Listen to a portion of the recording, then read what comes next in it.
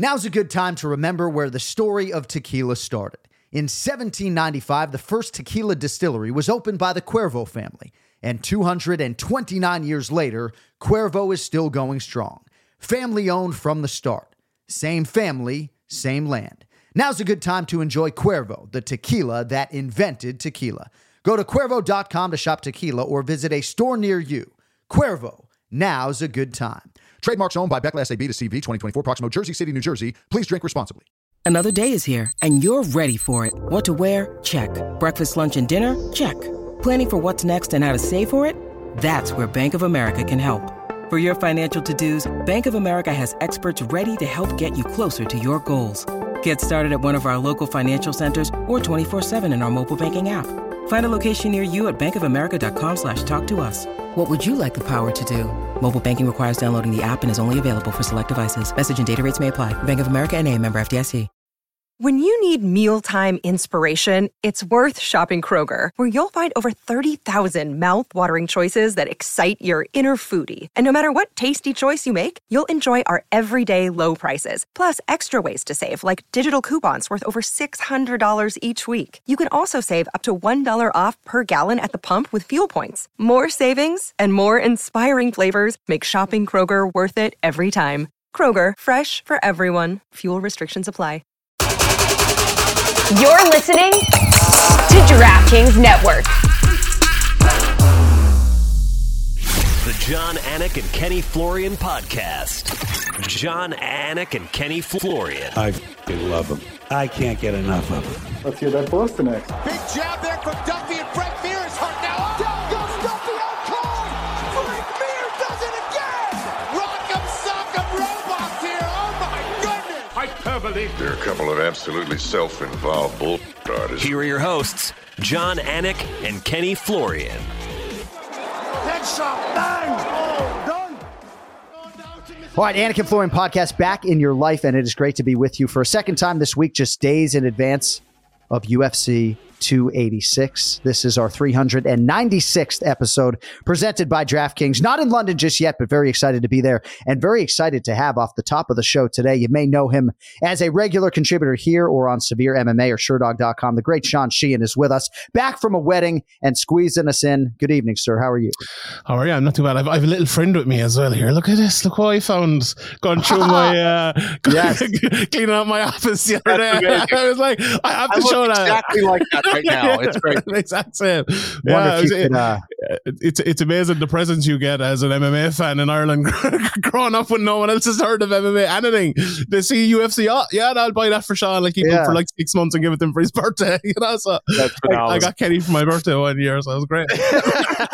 So if you're listening and not watching, was that a Kenny Florian action figure? Is that it what was? That is? Yeah, amazing. Fully movable. Look at the sharp. Look at that widow's peak. That's phenomenal. We'll have to talk off the air about how much you might be willing to sell that to me for, but that's a conversation for another day. Hey, so I heard you talking to our producer backstage before the start of the show about Christian Leroy Duncan, who makes his UFC debut this weekend. So might as well pick your brain on him, former Cage Warriors champion, a lot of potential. Your thoughts on him coming into the big show this weekend, my brother? I was doing a podcast with someone recently, you know, a fellow person who kind of covers the UK, Irish, European scene. And I kind of asked the question, if you had to pick one person from the whole scene who you think could be a future UFC champion, who would it be?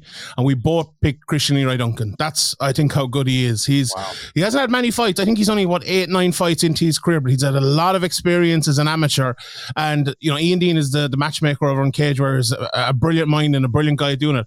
And he's been giving him tougher test after tougher test. Some guys, you know, you have to go and you have to watch a lot of fights over in Poland and Russia to see how good they are. You watch those fights, go, oh, this is going to be a tough test for Christian Leroy Duncan. And then he swallows him up in a round. That's the type of fighter he is. He's a phenom, really good athletically, good on the ground, good wrestling, but brilliant striking. And with the middleweight division the way it is at the moment, I think he can climb quickly. And you see by the matchmaking, because UFC matchmakers know as well, he's fighting Dusko Todorovic, who's, you know, a good fighter, knockout power, has had a lot of UFC fights, so he's not getting a gimme straight away at all. But I think he'll be well able for, you know, you never know with the UFC jitters and all that. So give me a little bit of a fallback here. But I think he has a really, really, really high top end ceiling. And I'm really looking forward to seeing where he can go. It's exciting watching him. I love it. All right. So when we have you on, and we got to make it a monthly thing, I always feel like I'm chasing the clock, any number of different directions in which we can go. But I want to start with Merab Dvalishvili, if I could, because we're only a few days removed from his main event win over Petrie.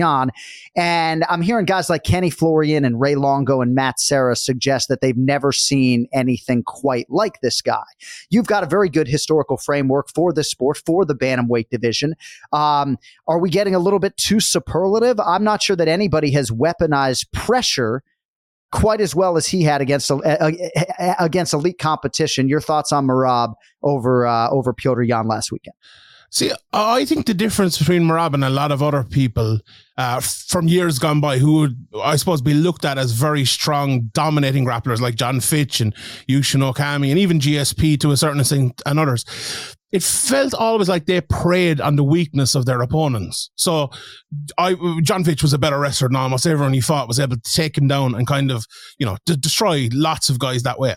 We're in an era now where everyone, like Petrie included, is massively well-rounded. So to be able to do that to fighters who don't have that gaping weakness in their game is just another level. It's grand. Like, anyone could come out and wrestle me and take me down and destroy me, but to do it to Kenny Florian, or to do it to Petrie, or to do it to anyone in the UFC at a high level is a different sort of thing. And for Merab, it's special because, like, I looked at Merab and, we're obviously the Ray Longo's involved here and everything, and they're big Ray Longo fans and big Merab fans and everything like that. But I wasn't convinced. Honestly, I wasn't convinced that style could get to a high level. It's all that style, because he's so good at it, could always work up until a certain level. But I was kind of thinking, like, there's so many missed takedowns. There's so much pressure put on. Can he keep this going over 5 rounds? And it actually got better over 5 rounds. And it's a way, we talk about, obviously I always come on and talk about judging. Over 3 rounds, there's an issue with that style because, let's say, Chito Vera, the way he's won a couple of rounds recently, he's lost and lost and lost. Big shot, you lose the round. That can happen to Merab because Merab won 5 rounds at the weekend. Not one of them was close to a 10-8. We weren't even talking about 10-8s, So one big shot, big knockdown can happen. You lose a round.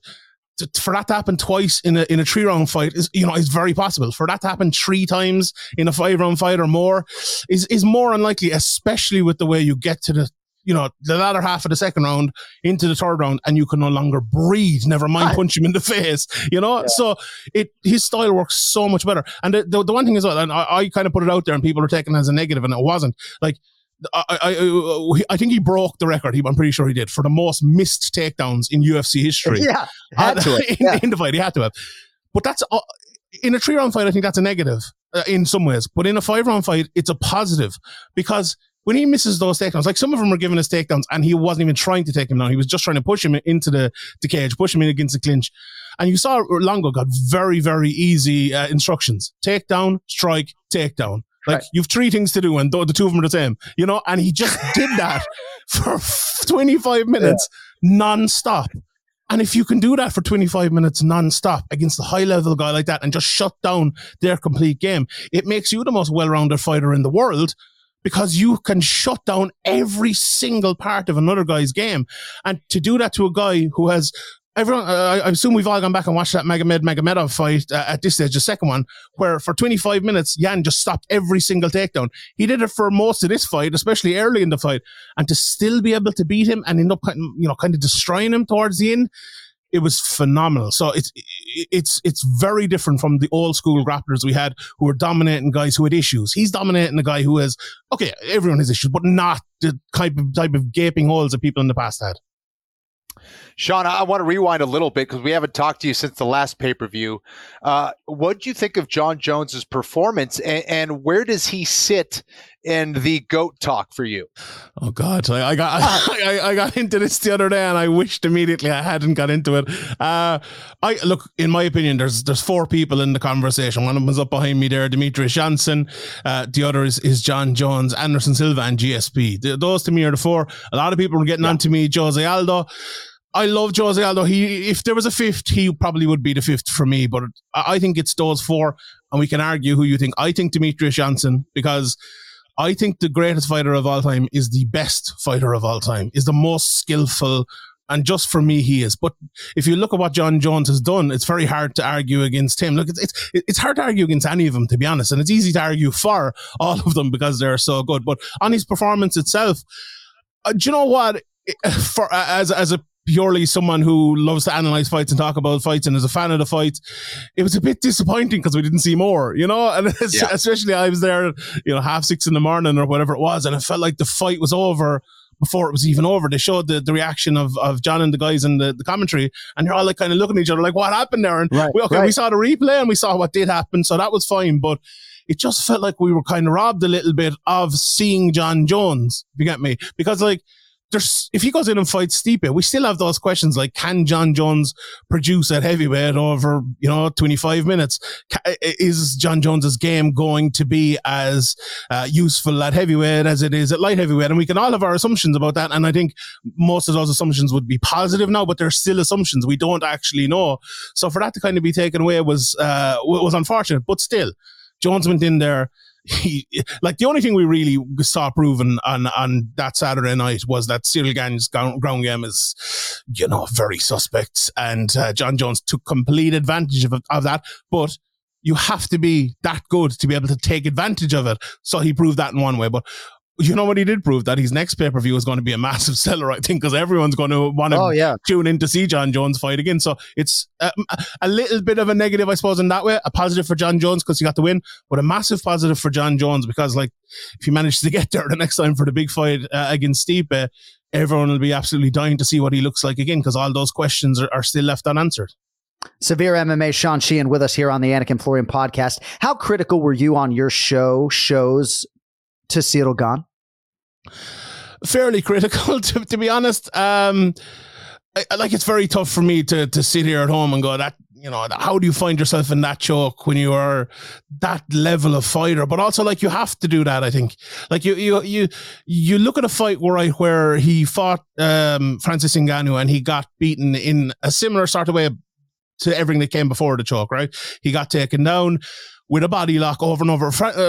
If people might remember, Francis Ngannou didn't take him down once with what you would call a regular takedown. No double legs, no single legs.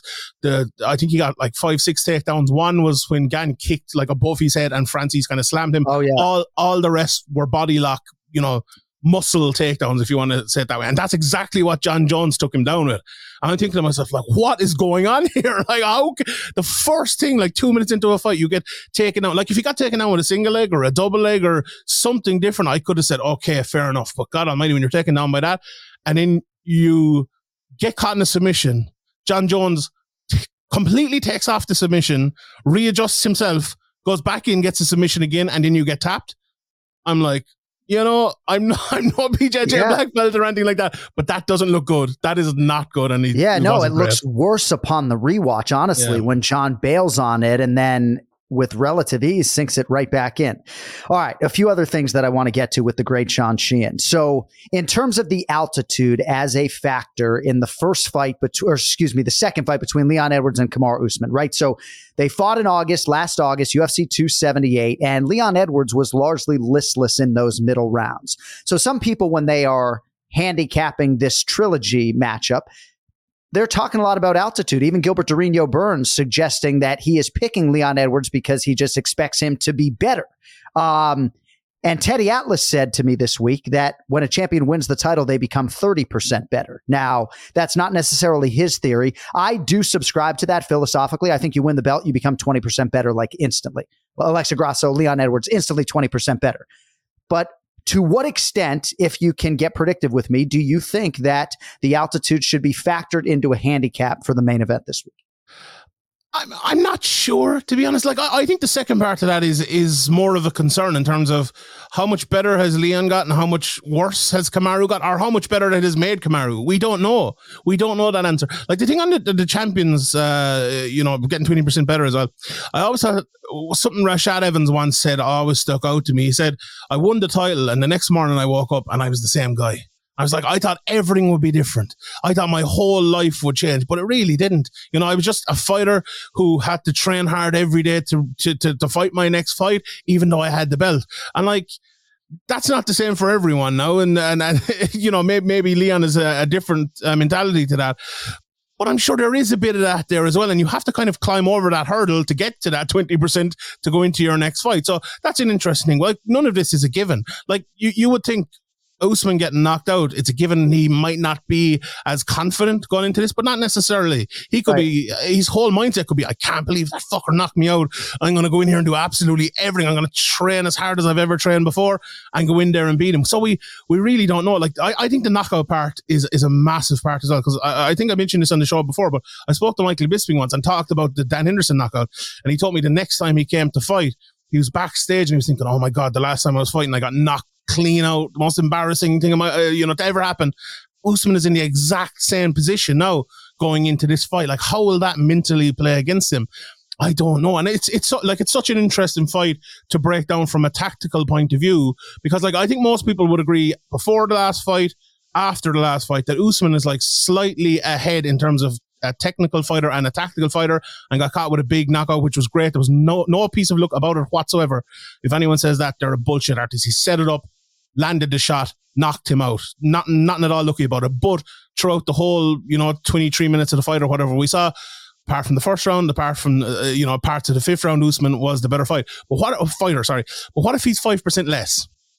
Like, is Edwards good enough to take advantage if he's 5% less? And I would say yes is the answer to that, because Usman is a massively well-rounded fighter. I was talking about it on the podcast this week.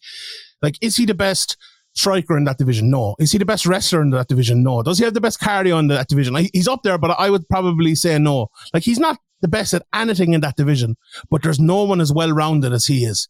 If you have an issue anywhere, whether it's mentally, as Usman might have, whether it's wrestling, obviously, which Usman doesn't have, whether it's striking, whether it's cardio, whatever it might be, he will take advantage of it. If you're, if the crowd is roaring at you when you come out, all the English crowd behind Edwards, and you can't handle that, he will take advantage of it. So this is a fight, I think, where we saw the last time Usman needed to be perfect and he wasn't. And I think he needs to be again. Nothing, usually we say that with, like, if you're fighting McGregor or a big knockout puncher or something like that, you have to be perfect. But with Edwards, it's a little bit different, because you throw away 2 rounds.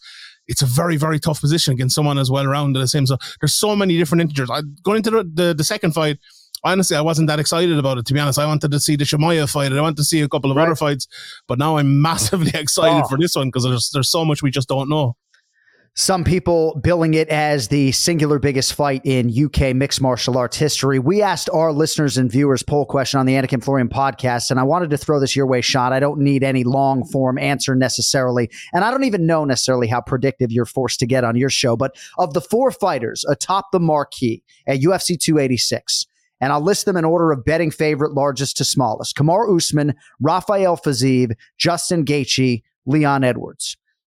In whom are you most confident to get a win this weekend? And overwhelmingly, 40% of respondents said Kamaru Usman, which is a high percentage. Who are you most confident in terms of the big 4 this weekend? I don't know. Do I have an answer to that one, to be honest? All right, good. My 2 picks are Usman and Fiziev. But I'm not massively confident in either of them, to be honest. Like, do you know one thing? I think a lot of people are writing off Justin Gaethje very easily here. We forget how good of a fighter Justin Gaethje actually is. And I just wonder if he'll add in something a little bit different here. We're all expecting, I think, a Rock'em Sock'em Robots barn burner over 3 rounds. But I wonder, will he just throw in a takedown? I wonder, will he do something a little bit different against Fiziev? But also, do you want to do that? Because I think if you're Gaethje, you go little bit more technical. You're playing into Gaethje's, if you're Gaethje, you go a bit more technical. You're playing into Fiziev's game. Do you push that pace, go absolutely all out and try to push the cardio issues that we've seen with Fiziev in the Bobby Green fight and in the Dos Anjos fight as well? Very interesting, but I don't know. I'll go with Fiziev. Fiziev is my answer. I went long. I always go long. No, that's good. That's good. All right. Before I let you go, should I curb my enthusiasm on Ian Gary when I suggest that he's ready for top 15 competition? I feel pretty convicted in saying that he has a great chance to become a world champion in one of the UFC's most competitive divisions. I think he's elite right now. I think there are matchups in the top 15 that are favorable right now. Where is your level of enthusiasm for Ian Gary as we sit here early 2023? I try to temper it a little bit because I don't want to go overboard because, the whole Irish thing and everything like that. But I interviewed Ian Gary before he made his professional debut, and I've seen all these amateur fights and everything like that. And I've been excited about him for a long time. And I think we've got to the point where don't rush it now, maybe. If you move him that one step too quickly, I think it might be an issue. I would love to see, I think he mentioned in an interview he did recently, Nico Price. What a fight that would be. What an exciting fight that would be. I would love to see that. Then maybe, Brian Barberena and Gunnar Nelson are fighting next week. Give him the winner of that then after that maybe. And then we can start talking about top 15 fights. No problem. I think what he needs next is a guy everyone knows. He's fought some good guys so far, but a lot of people maybe have to, go on Sherdog and see who they are, kind of a thing. No one has to do that with Nico Price. No one has to do that with Gunnar Nelson. No one has to do that with Brian Barberena. I think that's what he needs next. And then move him on further after that, because he has top 15 written all over him. He has top 5 written all over him if things keep going the way they do. But we've seen many fighters before like that and they haven't reached it, so he'll have to knuckle down and stay behind Henry Hooft. He's a great gym over there, and I know he's been training with Leon Edwards as well when he's been back in the UK. So he's some great training behind him, but definitely has always been a top-notch prospect, and he will continue to be. Tired of snooty wines and their old wine culture? Confused by words like malolactic fermentation? Yeah, we are too. So with 19 Crimes, you can do the fancy schmancy tilt sip smell routine, or don't. 19 Crimes is the rebel of wine and culture, telling the stories of rogues and rule breakers who overcame adversities. From convicts banished to Australia to the legendary icon Snoop Dogg himself, 19 Crimes wine is defiant by nature, bold in character, and always uncompromising. 19 Crimes, the official wine of UFC. Pick up in stores nationwide or online at 19crimes.com. Enjoy responsibly. 2024, Sonoma, California. It's a great answer, ready to go, too, with some possible future matchups for Ian Garry. And I think that makes more sense right now. Nico Price, probably number 25 in the world, and the name recognition is certainly there. All right, if you want more from Sean Sheehan on Twitter, at Sean Sheehan BA, Severe MMA, Sherdog.com. Very much appreciate you, brother. Enjoy the pay-per-view this weekend. I am still sitting on my 2 tickets, so I know you can get credentialed, and you're probably more connected than I even know. But if you change your mind, my 2 tickets are yours this weekend, okay? I booked my flights now. All right. We'll talk. Sean Sheehan. Thanks for having me, lads. See you. Here. Always, great brother. stuff. Always. Good stuff from Sean Sheehan here on the Anik and Florian podcast. I did think it was interesting when I went on Teddy Atlas's show earlier this week, Kenny, when he said you win the title, you become 30% better. And I don't know if he was attributing that quote to someone, but in part he was piggybacking upon something that I had said, which is to suggest that Leon Edwards became better as soon as he walked out of that arena. Now, maybe I lean too much into the aesthetic on Instagram, how it feels like he's taken his strength and conditioning to a whole new level. But to what extent do you subscribe to the theory that when you become the champion, you become 20 to 30% better? I think it is different for everyone. I will use my own story to answer that, though. When I was fighting, I wanted to know, I wanted to fight the best guys, but I didn't know that I wanted to be. I didn't know that I would be a world champion. I wanted to be a world champion, and I think I was always waiting for that championship moment to pull through. And I always felt I was if I could get over that hump, that absolutely I would get that in my mind, confidence-wise, for my training of what I was doing, for my approach, for my next fight. I always knew that, or I felt like it would have made me at least 30% better, for sure. That was like one of the big things for me. And I definitely believe that to be true for a lot of fighters. You don't know that you could be a world champion, but you're trying to. And I think getting to that moment means so much. And I think it proves so much to yourself that it gives you this insane amount of confidence. Yeah, I felt like that would have been the case for me. So that was surprising to hear that with Rashad. That's interesting. It is interesting, and it's a longer form conversation. But when Kenny fought Joe Stevenson, if you don't know it, UFC 91 in 2008, underneath Randy Couture and Brock Lesnar, it was one of the biggest fights of Kenny's career, and there was so much pressure on Kenny because felt like he was being groomed as the number one contender yet again. And he knew if he won this fight, he was going to be fighting for the belt. And you didn't just win the fight, but you dominated. Huge showcase fight, massive pay-per-view. And I just have to think going home after that fight, your confidence was probably on a completely different level, but you also are not yet the champion. And knowing you the way I know you, you're thinking about all the work that probably you just laid out for yourself just by winning that fight, but. Totally, man. All right, well, hope you're getting ready for UFC 286. It is just a couple of days away. The welterweight championship to be decided in this historic third matchup between Leon Edwards and Kamaru Usman. Not sure who you think is going to come out on top, but you can place your bets not now, but right now on DraftKings Sportsbook, the official sports betting partner of UFC. And new customers can bet just $5 to get $200 in bonus bets instantly. Also, all users can take the MMA action to another level with DraftKings same game parlays. Just download the DraftKings Sportsbook app, use code AFPOD, bet $5 on UFC 286 to get $200 in bonus bets instantly. That's code AFPOD only at DraftKings Sportsbook. 21 plus in most eligible states, but age varies by jurisdiction. Eligibility and deposit restrictions apply. See DraftKings.com/sportsbook for details and state-specific responsible gambling resources. Gambling problem? Call 1-800-GAMBLER. In New York, call 877-8-HOPE-NY or text HOPE-NY. Bonuses issued as bonus bets. Terms at sportsbook.draftkings.com/MMA terms. So Ken Flo and I don't live in Massachusetts anymore, but sports betting is now legal in Massachusetts as of just a few days ago. To that end, let us make some selections and get to our main event challenge. It's the main event challenge. Anik. The time is most definitely now. Florian. I finish fights! I'm going to do everything possible to win. The main event challenge. The John Anik and Kenny Florian podcast. Big gun Brian Petrie. Let's go. It's good to see you, brother. Hey, boys. How we doing? So my twin brother felt like I should issue you an on-air apology for last week. So nobody's happier for your success than me and Ken Flo, okay? I'm not sure anybody pumps out the MMA Takes podcast as much as I do, right? Correct. So I would be expectant that if you go on Sirius XM satellite radio, that they would maybe promote our podcast. Sure. And so I guess my venom should have been directed at them, but I got in like a major fight with my twin brother about this because he thought my venom was directed at you. No. So I'm just here to apologize if you sort of felt that, but my Sirius XM boycott continues through International Fight Week, whether my twin brother likes it or not.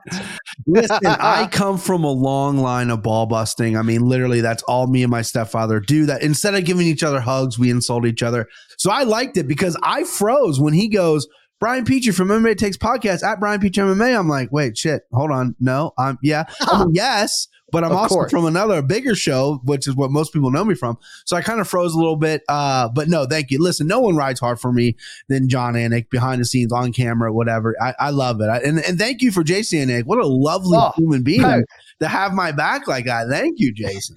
I mean, I can only be the president of Team Florian. It sounds like Jay is like the president of Team Petrie because he came at me pretty hard. But you can also catch Brian Petrie in advance of UFC 286 on MMAfighting.com. And he'll also be on VSiN's show on Saturday with Dave Ross and Matt Brown, I believe, getting you primed for UFC 286. Let's do it. So I'm going to update the standings, but before I'm going to do that, I just quickly wanted to get your thoughts on Merab Dvalishvili because I got Sean Sheehan's thoughts, and certainly you heard from Ray Longo and Matt Serra a few days ago. No point of comparison for me, man. This dude's the real deal and on a championship trajectory, to be sure. To what extent were you blown away by Merab last Saturday? I mean, extremely blown away. Most cappers, they don't like being wrong, right? They get chirped at and they get very sensitive. Hey, blah, blah, blah, blah. I want the heat. I was wrong. I picked Jan. I thought the fight was going to be different. My pre-fight read was wrong. And we were sitting there watching the fights, and I had a pretty good night betting, right? And I had Jan by decision. And as the fight's going on, I'm really quiet. My wife goes, oh, no. No, you're losing a lot of money, aren't you? Who do you got? Who should we root for? And it has nothing to do with me being mad. I was blown away. That was a career-changing performance. That's like Mario when he gets the mushroom. He leveled up Merab. The Aldo fight was a big fight, but he didn't look as good as he did. He was striking. He was interrupting Jan striking with his takedowns, 49 takedown attempts. Could look like he could have won another 5 rounds. I was in awe. And that's my biggest problem as a capper is I'm a fan first. So the money aside, I was blown away by Merab's performance. No one's going to want to fight that guy at 135. I mean, it's crazy. Who's signing the dotted line to fight him? And all the smarter people than me, like Kenny, got him at plus money, which is insane because I don't see that happening anytime soon either. So just overall, just an incredible level up performance by Merab. And I couldn't be happy for him. Seems like a nice guy. Obviously kind of family of the podcast with Ray and stuff. So, I mean, just unbelievable. And an unbelievable battle for airtime between Ray Longo and Matt Serra on our Monday show. So much so that we didn't get to acknowledge Alexander Volkov, who, by the way, Ken Flo changed his pick to tail Petrie there. You guys had Volkov plus 130. We didn't talk about Nikita Krylov. Kenny, I don't know the jiu-jitsu world, but I'm just saying, like, I'm avoiding fighting Nikita Krylov if I'm a light heavyweight contender. I just feel like he is so problematic in so many different areas of the game, and just want to get your 2 cents on that fight. I know you did pick Krylov. The dude just wants to fight you. He wants to get right in your face and just scrap. Let's get right to the point here. Who's the better man? And I love that about him. And I think it was the right approach because I don't think Spann was ready for that level of pressure and pacing. You know, Spann can get down and dirty too, but I think over time, I think he started to lose confidence. He was going for a bunch of submissions, was losing position, and Krylov just was kind of kept getting out of those positions. Spann was getting more frustrated, and because of it, he lost confidence, and Krylov started to take over, just kind of fell right into that triangle, man, and Krylov is a finisher through and through. That was a wild fight, dude. And then BP, you had Said Nurmagomedov over Jonathan Martinez. It sounds to me, based upon our text chain, that both you and Kenny actually thought Said Nurmagomedov did enough to win the fight. You went 3 unit, right? Testicles on the table. Yes. So that's a huge swing, right? From plus 300 to minus 600. So a $900 swing for you. Your thoughts on that fight? Listen, I might have had some green colored glasses. I was very upset initially. Kenny rewatched it and said, I think Said won. I still think he won, but it was razor close. That third round was everything. I thought it was 1-1 going into the third. I thought Said won the third. But no bones about it. Said faded a little bit. Jonathan Martinez is a dog in there. He defended a lot of stuff that I did not think he'd be able to defend. So that was a poor read on my part, putting 3 units on the table. So I'm not going to blame the judges on that one, but I do think he won the fight. But you know, it is what it is. I'm going to have to dust myself off and win some fights here. Come on. If this podcast is still going strong in 10, 12 years when I'm done, I can't wait to have a team. Because if you remember, Petrie and I are a team this year, and Cody and Kenny are a team. So I'm taking the Petrie punishment however it falls. But dude, I'd be doing like 5-star max plays every week. It would be so reckless. I'd be like $5,000 down in mid-March. Yeah. Real quickly, I want to get Kenny's thoughts before I update the standings on this inverted triangle by Davey Grant. Certainly, I remember one of the first pro MMA fights I ever called. It was Toby Imada getting Jorge Masvidal with that inverted reverse triangle choke. But Rafael Unsao got as high as number 3 in the world, Kenny. He won 7 in a row from 2011 to 2014, right? That included a win over TJ Dillashaw by split decision, set up a rematch with Dillashaw, if you recall, at UFC 200, and he lost that fight, and Unsao ends up closing out his career, having lost 5 of 6. But even after the Dillashaw loss, won 4 more in a row, included a win over Aljamain Sterling and a win over Rob Font. So wanted to throw a little Unsao appreciation out there and also get your thoughts on that inverted triangle, because you certainly don't see that every day. Unsao is a stud, man. Called a lot of his fights, knew him and his brother from way before when they weren't in the UFC, just doing jiu-jitsu tournaments. And it was good to see a Unsao have his retirement moment, and all that stuff deserves a ton of respect. If you're a UFC fighter, John, you're looking for, at the very least, like a signature win. And that next level up from that would be some kind of highlight, right? Like that highlight knockout or submission. That was Davey Grant's moment right there, because you look at the whole sequence. He hurt Unsao. Sunsao's rocked. He shoots in for that takedown, and he goes right into one of the most technical and unusual submissions in the game. Gets that inverted triangle, just a thing of beauty, puts him out. Man, I was loving that. And Davey Grant, man, he's, again, one of these guys, one of the nicest dudes ever. I've known him a long time as well. So to see him get that kind of signature win over, a legend really, in a Unsao was really cool. Bri, it seemed like it came shortly after Davey Grant was deducted a point for a fence grab, and Eric Nixick took issue with the fact that a Sun Tzu was not re-granted the position. Right? If you're a Sun Tzu, retroactively, certainly rather the position than have that point deducted. But I thought that was interesting as well. Right. Yeah. I mean, listen, Davey Grant, it was theatric. He's down a point. He might lose. He was getting taken down a lot. Sun Tzu was winning the fight essentially. And then he comes back and he pulls that out. I mean, unbelievable. Could happen to a nicer guy and a stud. I doubted him. I was like, because he missed a lot of time with injuries and he came off the Ultimate Fighter and I was like, this guy's still in the roster. I was dead wrong because he's the only one that's given Adrian Yanez an actual fight. I mean, some people thought he might have won. So kid's nails. I love it. All right, let us update the standings. Kenny Florian's lead is now $1,315. Okay. So Team Florian was minus 505. Team Petrie was minus 1020. We mentioned the 3-unit sting on Said Nurmagomedov. Kenny switch up after the weigh-in. He did not like Alexander Romanov on the scale. Pivots to Volkov. Nicely done, Ken Flo. Yep. I don't know that you've ever missed when you've pivoted off of one guy to another. And then Kenny, the big one was, of course, his hit on Merab Dvalishvili at plus 185. So Florian in the black for the week, plus 115. Shaves his overall nut down to minus 390. Petrie minus 685 on the week, minus 1705 overall. We've had a lot of response from our listeners in terms of how to make this more accurate in terms of your year-end number. I am not going to allow you guys to pick totals over under 4.5 rounds on the main event. Not going to do totals, at least right now. Maybe I'll change my mind.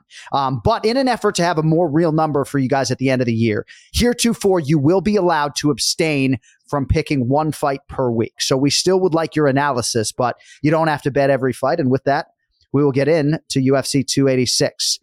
I'll take a quick pick here. Joanne Wood minus 165. Luana Carolina is plus 140. Now, this fight you guys were picking because it was going to be the featured bout on pay-per-view, at least on a first draft of the fight card that I saw. Guess I'll have to ask my man Zach Candido as to the changes. But now this is the third fight of the night and not third from last, Brian. Probably makes more sense, a more appropriate slot, just given the stakes, both of these women coming off at least one loss in a row. Which way you going here, Joanne Wood, Luana Carolina? Yeah, I love Joanne Wood.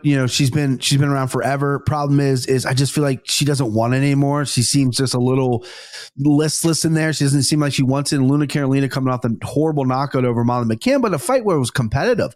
My biggest problem with Luna Carolina is her volume. She doesn't throw enough. I think if she threw enough, she's got great kicks, great hands, long for the division. I think she would do really well. Takedown offense has shored up, had been a problem in the past. Don't see that being a problem against Joanne Wood. Hate picking against Joanne Wood, but I got to go with the dog here in Luna Carolina. I think she's going to decision her, maybe even finish her on the feet, but I just think she's a little bit longer. All right, BP likes Luana Carolina. Joanne Woods lost 3 in a row, Ken Flo, last of which came about a year ago. Petrie was in the building, came against the now champ Alexa Grasso. Carolina felt Molly McCann's power her last time out. That was 364 days ago when she makes the walk Saturday at the O2. You going Carolina the dog or JoJo Wood the favorite, Ken Flo? I think a lot of that's fair of what Brian said. However, I do think Luana lacks a little bit of potency with her striking. Like there's nothing where I could say, she can go out there and really juice up that fight to the point where she can really take over. I think this is a fight where JoJo can let her skills shine a little bit more. A lot of it does depend on how badly she wants this. I think that is accurate. But I think JoJo can pull this off. So give me Wood. Hey, give me Wood. Got to think, Ken Flo, that she's put in some serious work having dropped her last 3. Yeah. All right. Featured prelim at featherweight. Jack Shore minus 490. Makwan Amirkhani plus 390. So Shore, a near 5-1 favorite, Brian, in his divisional debut. He is 7-0 in this weight class for the record. Started as a pro at 145, 2016, 2017, then moved down, became the Cage Warriors bantamweight champion.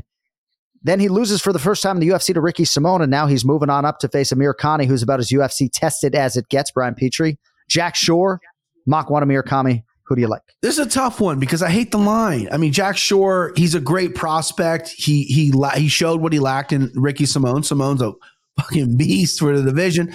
And Jack Shore's got some tricky striking, doesn't throw enough. His volume's never high.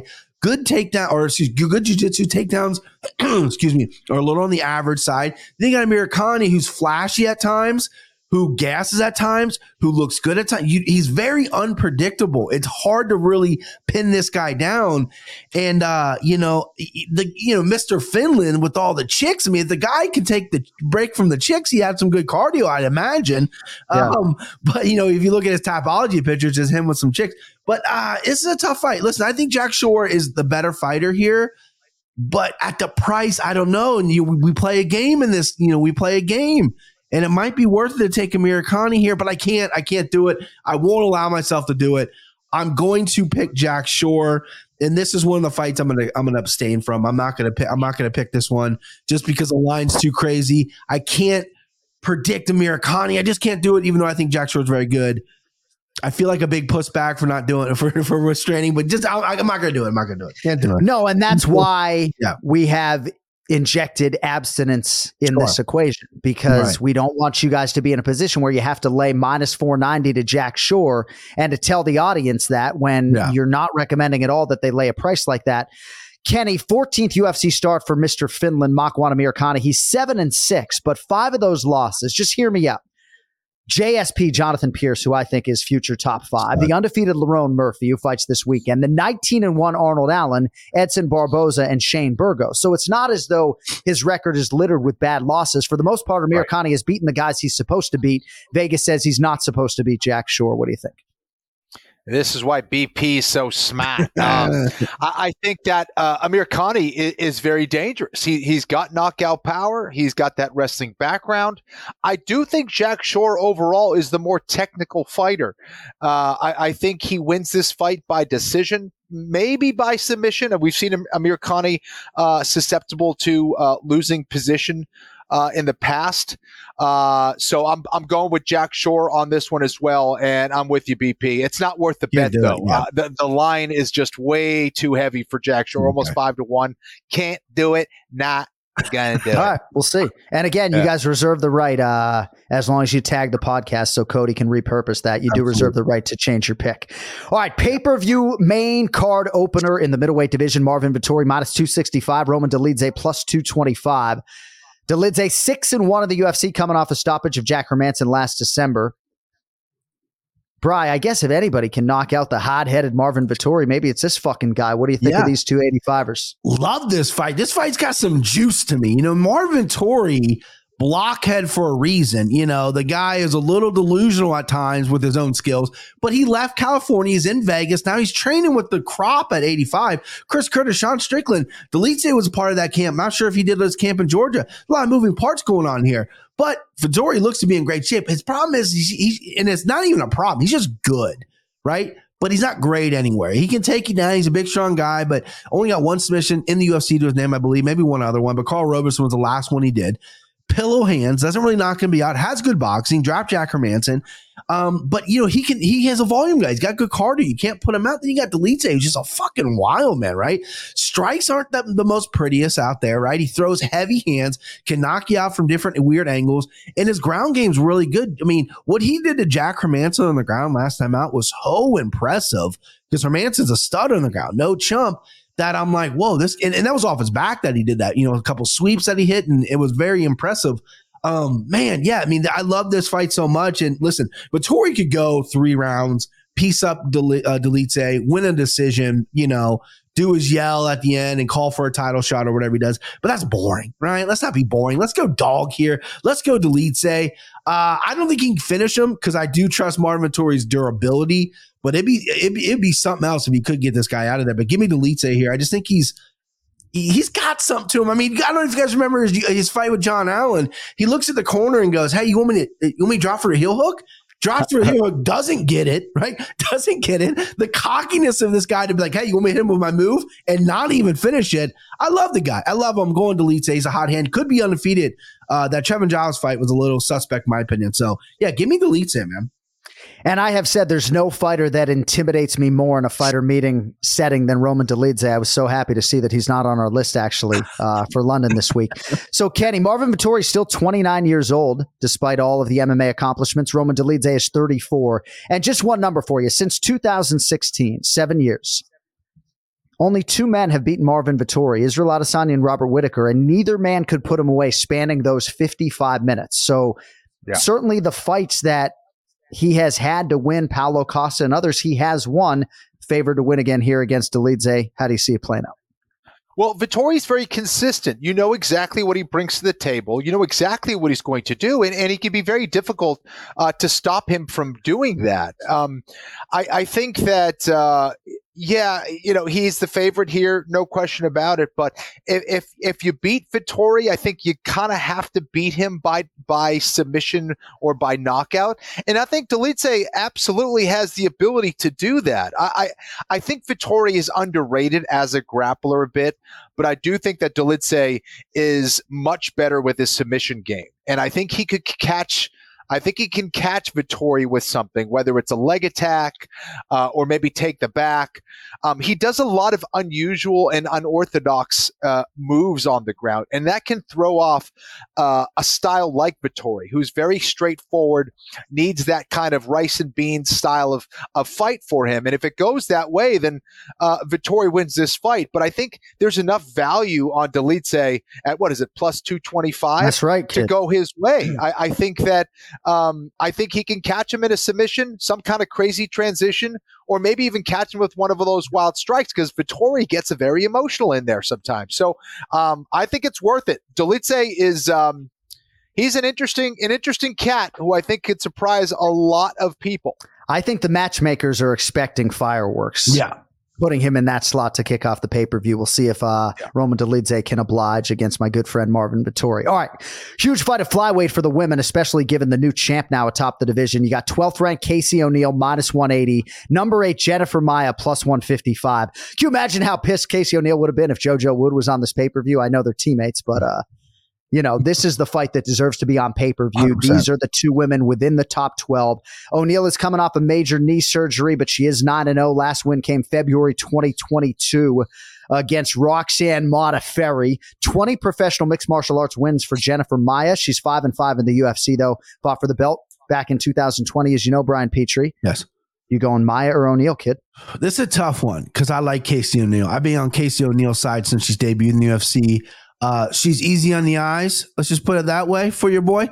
And she's a great fighter. More importantly, she's a great fighter. I like watching her fight. But coming off a knee surgery like that scares me, right? She hasn't really fought elite competition yet. She had a split decision win over Roxy Modafferi, which, I mean, that's fine. I thought she won, but it got close towards the end there. I like all her skills, but Jennifer Maia, that one round she put against Valentina stuck in my brain. Like, she had a really good round against Valentina. And I'm like, can she do this for 5 rounds? She couldn't.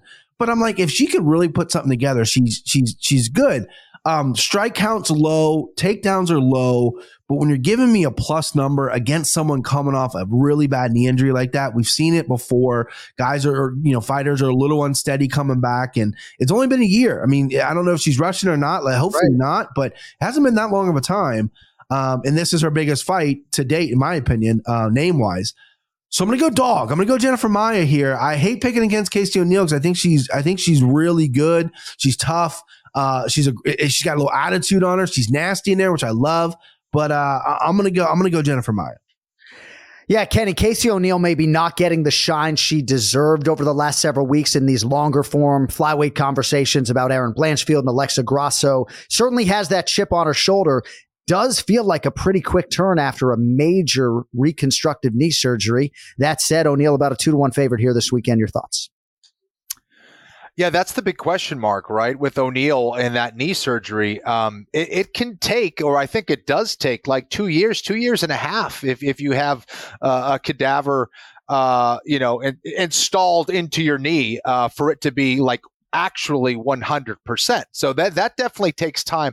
However, I think O'Neill is nasty enough to get through this.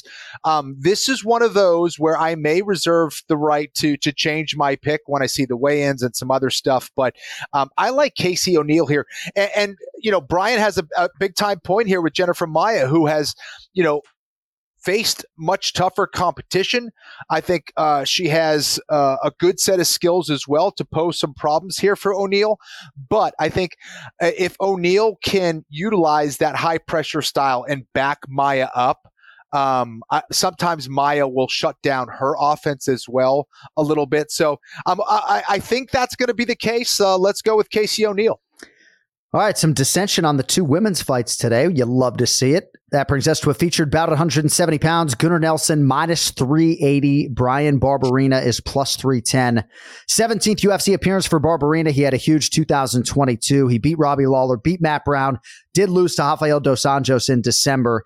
Kenny, I'm going to lead with you on this one. Gunnar Nelson still a little bit enigmatic for me, just as far as I don't know where his ceiling is because there have been all these injuries and bouts of inactivity. 11 years on the roster, 14 UFC fights. Hasn't lost since 2019 to Gilbert Durinho Burns, but he's only fought once since 2019. He beat Takashi Sato, a guy he was prohibitively favored to beat. But he's been around. I mean, he made his UFC debut when he was 24 years of age. So Gunnar Nelson again with a bloated number next to his name, minus 380 against Brian Barberena. I like Goonie here. I think Gunnar's got that style, right? Similar to an RDA, that's going to pose problems for a guy like Brian Barberena. And I know that Barberena said he's been, kind of going camp to camp. He's been training more consistently now. And that is one of the toughest dudes I have ever seen compete inside the UFC. I mean, his chin, his durability, his heart, he's an absolute stud, an absolute beast. And if Gunnar decides to trade in the pocket, even for just a couple exchanges against Barberena, that would be the worst mistake he could make because Barberena is going to take over that fight and could potentially knock him out after that. But I think Gunnar is going to, have that wide karate stance, stay on the outside, pick his shots. But all of that really is to get the takedown and put Barberena on his back. That's what he wants. And I think that's what he's ultimately going to do there. I'm going to go with Gunnar Nelson here. I'm going to put an extra unit on Gunnar as well. I like his style here. Maybe a little bit of a gamble because Barberena is very dangerous and he's hard to put away at times, but I like Gunny here. See what it does to me and Petrie when Ken Flo goes two units, like we don't even know what to do with ourselves. Kenny will also, by the way, lead us on the main event coming up here in about 3 minutes. Brian Petrie, Gunnar Nelson, Brian Barberena, who do you like? I tell you what, if Ken Flo just opened up some books, he would move. This guy would pay off his house. Listen, I was going to lock him up myself. Like, I love this fight for Gunny. We saw the blueprint with Barberena against RDA, which Kenny and I both predicted right. RDA is going to take him down. People sleep on RDA's jiu-jitsu, and Gunnar Nelson's jiu-jitsu is great, especially when he's on top. He flows so well. He's a little undersized for 170, but he's so dominant on top. I mean, this guy had a ground fight with Damian Maia, lost, but didn't get his neck taken, didn't get his arm taken. Like, this guy's special. I remember being a dork way back when he was 21, 22 years old, hammering on the underground before he made his UFC debut. Like, Gunnar Nelson's the next big thing or whatever. This guy is, and John's right. There's a lot of inconsistency and stuff like that. But I think this number is obviously high. I know we're partnered with DraftKings. I would love to see DraftKings set a line for like over 3 takedowns for Gunny. So I think he can get over 3 takedowns, maybe even a Gunny special prop bet by sub. So I think he's taking a sub here. I'm with Kenny here. I'm not going to double lock him like Kenny did. I'm going to let Kenny have his moment here. I love when he fucking nuts on the table there. I'm not going to steal that shine here, but I'm on Gunny as well. And we can affect change as far as the DraftKings Sportsbook is concerned, right? As Cody says in our chat room, we can make that happen. I got a direct line to Johnny Avello, the director of the Racing Sportsbook for DraftKings Sportsbook. Yeah. So you want a number on the board, Brian Petrie? We can make that happen. Let's get on the board. All right. Yes. Let us get to the co-main event. Probably the fight I was most curious to hear your predictions on today. This is a title eliminator in the lightweight division. Rafael Fiziev, minus 230. Justin Gaethje, plus 195. So Fiziev, born in Kazakhstan, fights out of Azerbaijan by way of Thailand. He's won 6 in a row since dropping his UFC debut. Gaethje, of course, your former interim champion. I'm not sure I've ever seen plus 195 next to his name. Probably for the Khabib fight, it was even bigger. But Justin Gaethje, returning for the first time since the Charles Oliveira fight, May 7th of last year. Does he have enough for Rafael Fiziev? Brian Petrie, your mic is hot. This fight was kind of easy for me to break down and pick, which scares me. You know what I mean, John? John, you're a handicap. You're like, I'm seeing this so right. And you're like, wait a second. Should I fade myself here? That's how I feel like, because I think, say his name one more time so I don't fuck it up. Fiziev. I think Fiziev is the best striker at 155, hands down. I think he is clean. I think he is technical, volume a little low, cardio question marked a little bit. Anytime he's thrown over 100 punches with the Bobby Green fight, and he faded bad in that fight, right? Justin Gaethje throws 100 punches without breaking a sweat. That guy is just all action all the time, but he's looked so kind of off to me, right? He gets hurt in every fight nowadays. Chandler had him hurt this last time he won. Oliveira slept him, dropped him 3 times with just clean technique. Oliveira obviously one of the best in the world. But Fiziev is just clean with everything. His Brad Riddell fight was very impressive with me because they were training partners. I think Brad Riddell used to coach him or something like that. There was some kind of real relationship there. And it was a close fight, competitive fight. Riddell was wrestling a little bit, but Fiziev just knocked him out, took him out, and made it look effortlessly. This guy's takedown offense is unbelievable, 92%. Justin Gaethje doesn't have a takedown in the UFC, so I don't think that's going to be a problem, but he does have wrestling. I'm seeing Fiziev here. Fiziev by knockout all day long. That's what I'm seeing. I just think he's a little too clean. I think Gaethje's going to make it ugly. And I'm a Gaethje guy. I love Justin Gaethje. What I've seen, if he gets in there with like really clean technique, he dips his head too much. He throws a little wild. He likes the inside clinches. And that's where Fiziev is works some of his best work, those elbows and that knockout of Moicano. I mean, forget about it. This guy's a real problem. And I think this is a coming out party for him. So give me Fiziev.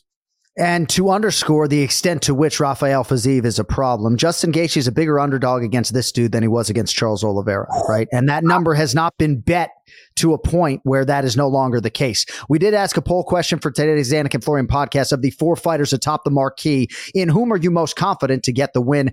40% of respondents say Kamaru Usman. 26% said Rafael Fiziev. Kenny, your thoughts on Fiziev minus 230 against Justin Gaethje in the co-main event? Well, Brian's right. Let's look at it, right? Fiziev, he's younger, he's fresher, he's got the better chin. I think he's got more tools on the feet overall.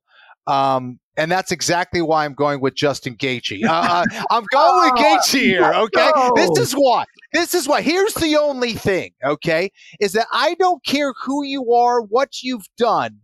Justin Gaethje has the ability to hold your hand and walk through the garden of punishment with you. Sometimes you get out alive, but many times it's you that is buried in that garden. And I think Gaethje's going to find a way to drag Fiziev into a world where he's never been before. He comes from a Muay Thai background. And in Muay Thai, it's kind of this like pacing and it's this dance and it slowly picks up and it, you can kind of coast even against very good Muay Thai fighters and you can kind of chill. And then the 4th and 5th rounds, things start to pick up. There's more clinching. Gaethje gets right to the point. And we're going to find out. And we haven't seen Fiziev in that kind of pressure environment, high pressure environment where he's exhausted and he's got to find a way to win. And I can't get that Bobby Green fight out of my head. That's the problem. If we're going straight up and these guys are even odds or Fiziev is up by a little bit and Gaethje's a close underdog, I'm going Fiziev. But plus 195 for Gaethje on a guy who, in Fiziev, who does stay in the pocket and does get hit at times. You stay in there and you take a hook or two or a right hand from Justin Gaethje. He puts you to sleep. Give me Gaethje here. I like it. And Gaethje always surprises us when we least expect it. Give me Justin Gaethje for some extra dog. I mean, we should play that for Justin Gaethje actually on the day of the fight and see if that propels him to victory. All right, Camflo, keep that energy up. We're going right back to you here. Kamaru Usman minus 240, Leon Edwards plus 200. Kamaru Usman was 15-0 to start his UFC career. He was making his 6th welterweight title defense when these two met for that second time at UFC 278 last August. He was moments away from breaking that Anderson Silva record and everything else. And we all know what happened thereafter. Now Edwards, the champion, making the first defense of his title here at the O2 about 3 hours from Birmingham, England. Kamaru Usman, Leon Edwards. Who wins it? This is a tougher fight for me to pick in a lot of ways than Fiziev Gaethje. Usman has a style that will always give a guy like Leon Edwards trouble.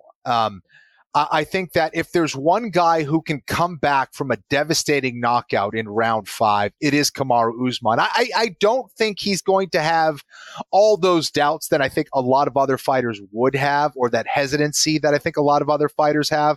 Usman is a champion for a reason. He has that champion mindset.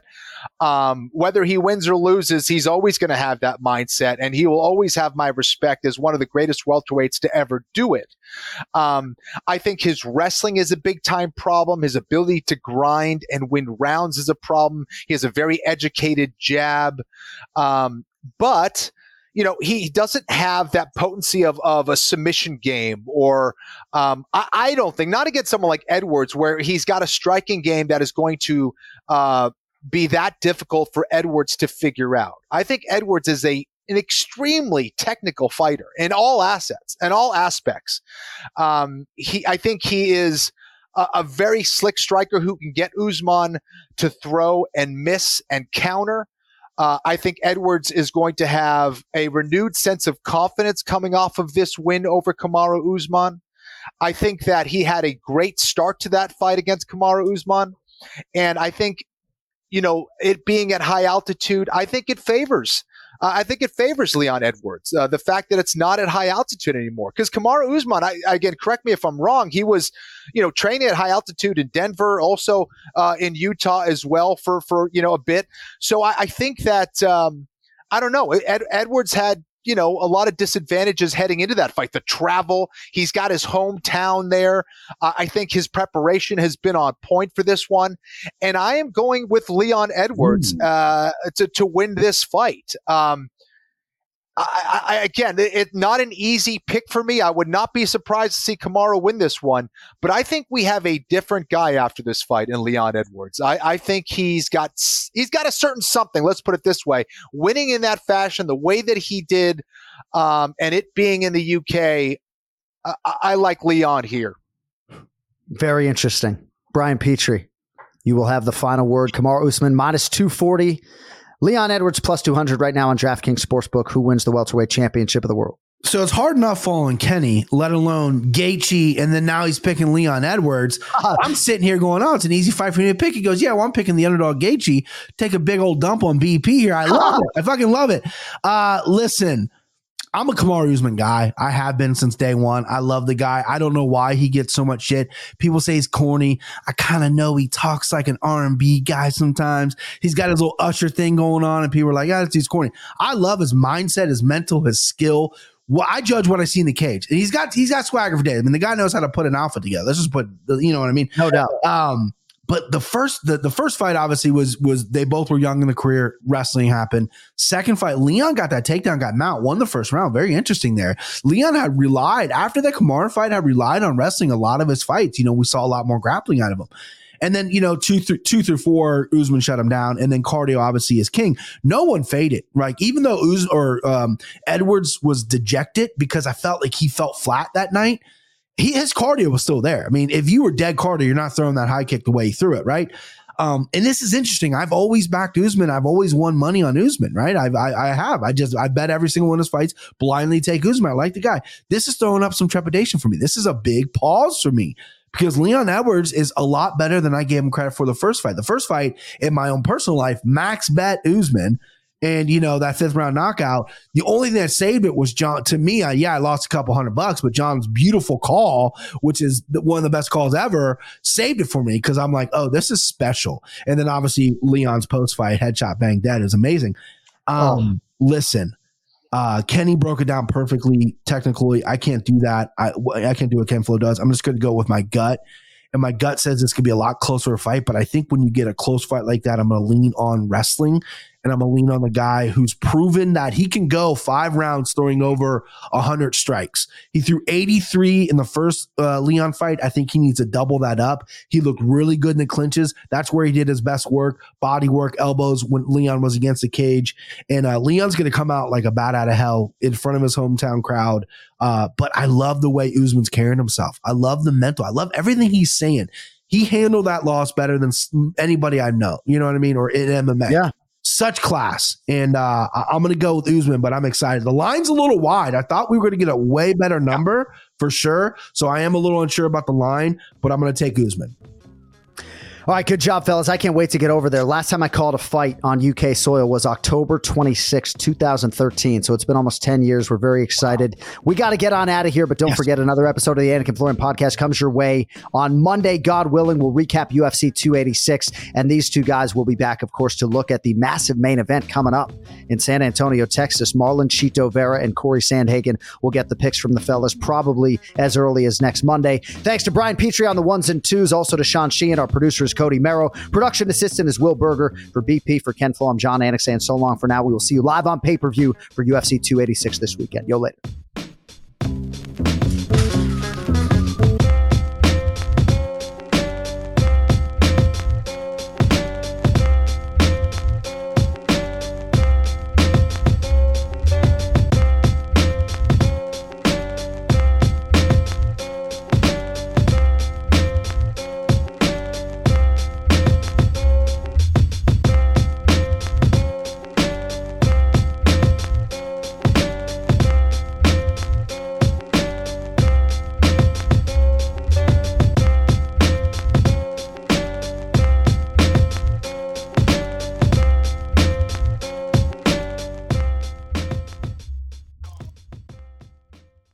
Now's a good time to remember where the story of tequila started. In 1795, the first tequila distillery was opened by the Cuervo family, and 229 years later, Cuervo is still going strong. Family-owned from the start. Same family, same land. Now's a good time to enjoy Cuervo, the tequila that invented tequila. Go to Cuervo.com to shop tequila or visit a store near you. Cuervo, now's a good time. Trademarks owned by Beckley SAB to CV 2024, Proximo, Jersey City, New Jersey. Please drink responsibly.